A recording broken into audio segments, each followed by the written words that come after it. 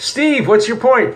Another possibility that maybe you haven't considered besides the 12th Amendment is that of dueling electors. Not only the election of 1824, but what about the election of 1876 and that corrupt bargain, Rutherford B. Hayes versus Samuel J. Tilden, where you can get, in theory, a governor to send a slate and a state legislature to send a slate, and then that also needs to be resolved through constitutional mechanisms.